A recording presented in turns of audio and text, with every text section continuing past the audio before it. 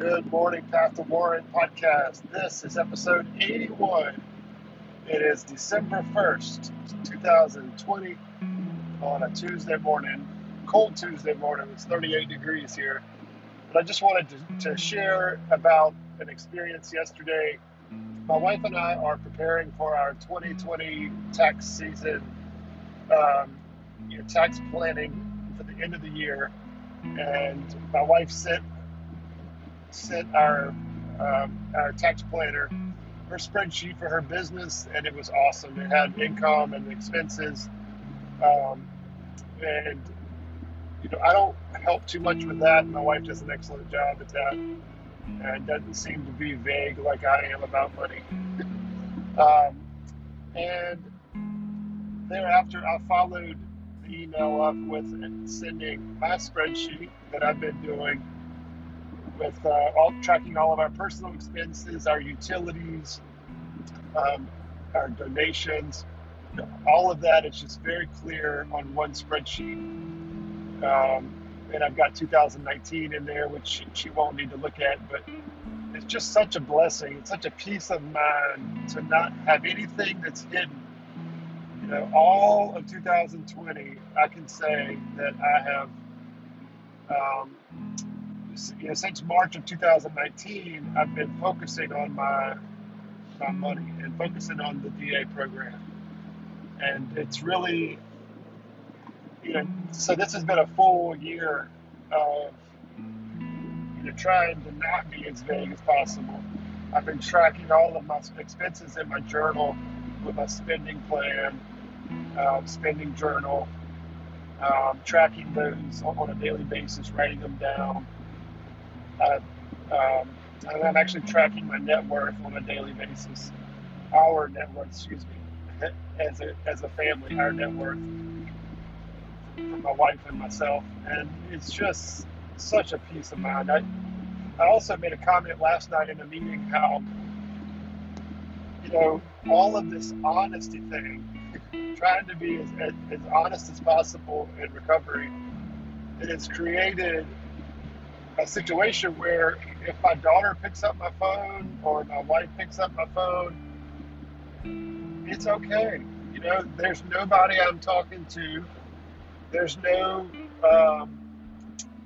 I'm talking to that I shouldn't be talking to. There's no actions that I'm doing during the day or at night or when behind their backs that I wouldn't be able to explain, that would not be in line with the life I'm trying to live today. And this is just such a huge progress and step in the right direction for me to be able to just send that spreadsheet and be able to let my daughter play on my phone while I'm driving her home from my mother-in-law's house and not worry. There's no fear today.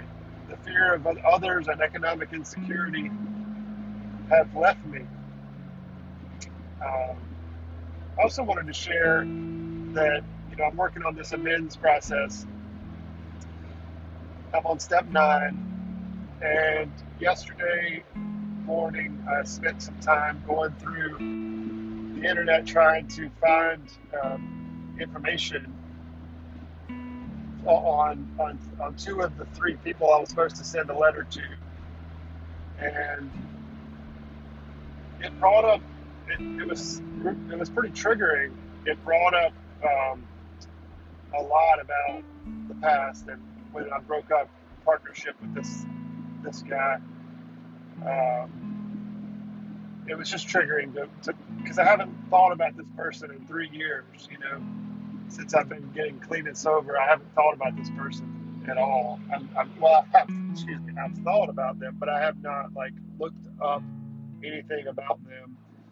In one program, we call it info seeking, seeking information about somebody, info seeking.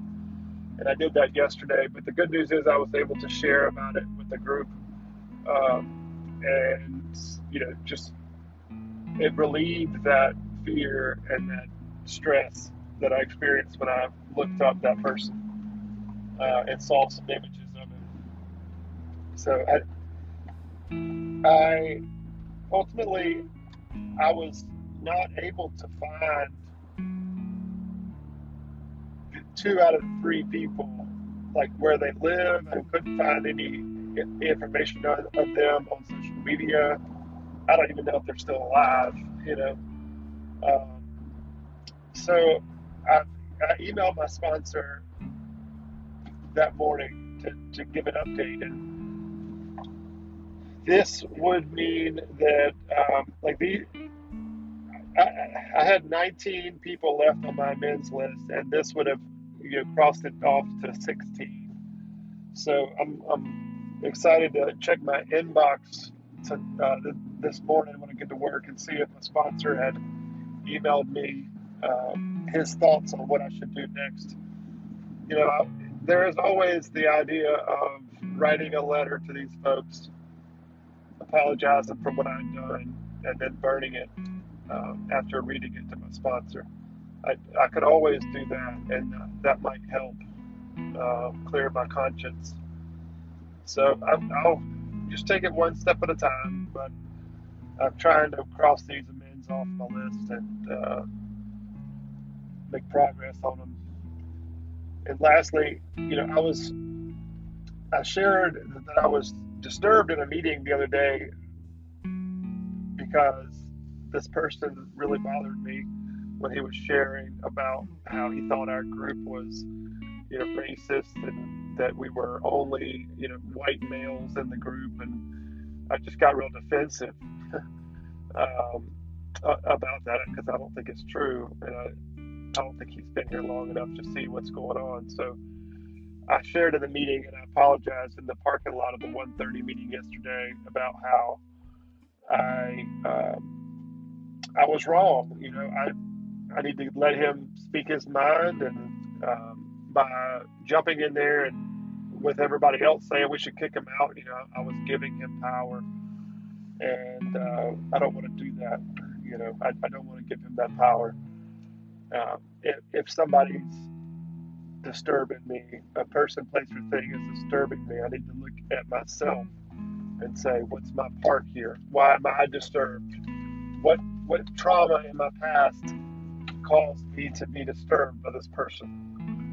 And that's it. Simple as that. So what did I do? I realized I was disturbed, and I turned to the steps. I need to work the steps anyway. So I stopped thinking about this person and how much he made me spin. I stopped thinking about him when I was able to turn and start working on my step 9, because I still have 19 people. I had 19 people to work on the amends process. So that was nice.